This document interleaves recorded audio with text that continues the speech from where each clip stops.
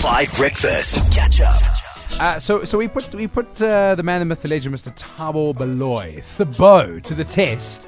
We sent you out and you went in and around and you remembered names quite impressively. And you took us through your mnemonic memories. I think my favorite one was the Macklemore, Macklehard, Macklehagi, or something like that. Yeah. Something like Macklehagi. Anastasia, Disney princess.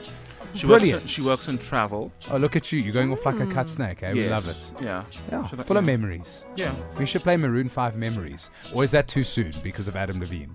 Yeah, too soon. Too soon. Too All right. soon. Okay. So, first and foremost, let's welcome to the show, Adam Diprose. Hey, Adam, how you doing? Welcome to the show. Hi, morning. Nick.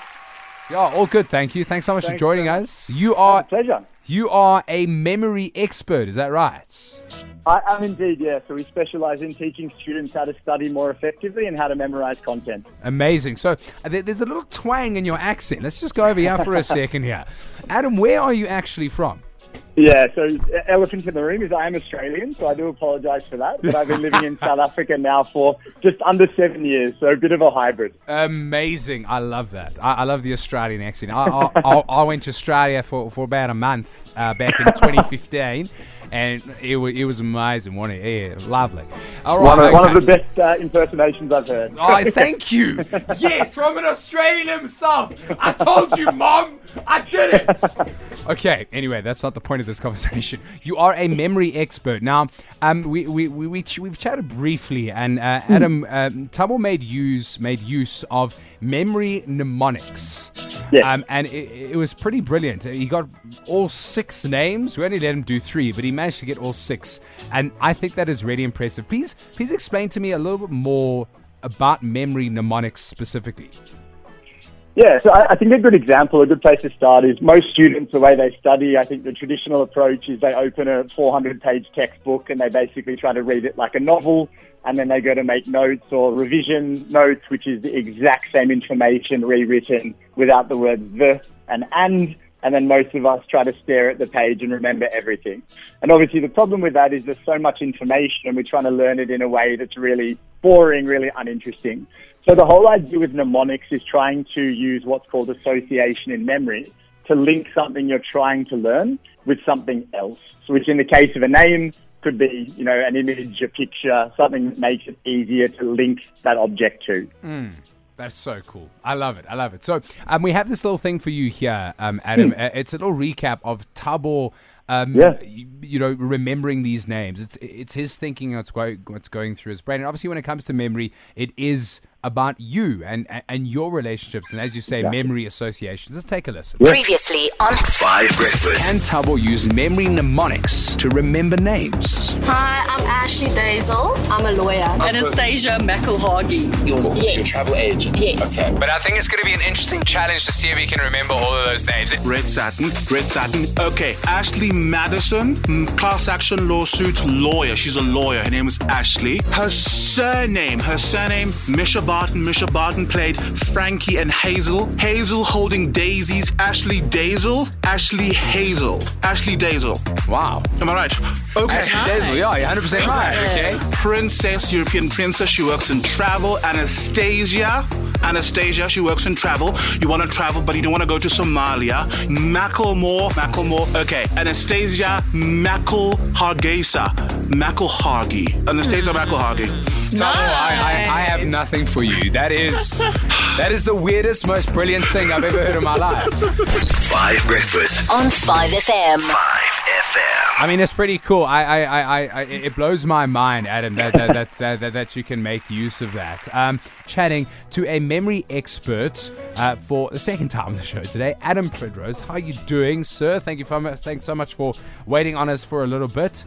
All good, thank you. It's a pleasure. From Australia, he's a kind human being. Now, I want to quickly delve into Thabo's technique just a little bit more. Memory mnemonics. What do you think of Thabo's technique? Is it effective as students and people prepping for exams right now? Is this an effective way of remembering things? Yeah, it definitely is. So I think a good way to think about it is every year they have a memory championship. And it sounds really weird, but people literally compete to remember stuff. Wow. And the world record for remembering consecutive decimal places in pi at the moment is just over 70,000. So just to give you an idea of where it could take you if you wanted to go there. And the idea is that you use a technique called the memory palace or the memory journey. And similar with the names, the whole idea is you take, it could be your house or your apartment or the walk to school, so a really familiar place, a really familiar route, and then you link what you're trying to learn with that kind of route or with that house. So as an example, my name's Adam, I would say, hi, my name's Adam, and you would think of an image or a picture that reminds you of Adam, which is what Tabo is doing. So with the memory palace, let's say, as an example, you were trying to learn the elements of the periodic table. The first one is hydrogen. You might imagine a bucket of water falling and hitting you on the head when you walk into your house. The second one is helium. So you might remember in your corridor or your front kind of living room, there's bright red balloons. The third one's lithium. So there might be, pink Energizer bunnies bouncing up and down like batteries. So I know it sounds very silly, but the idea is for most people, they won't find it difficult to remember the story or the images or the house. And then they use that to kind of link back to the object or what they were actually trying to remember. That is amazing. You just blew my mind. I'm never going to leave my wallet at home ever again. It's going to be unbelievable.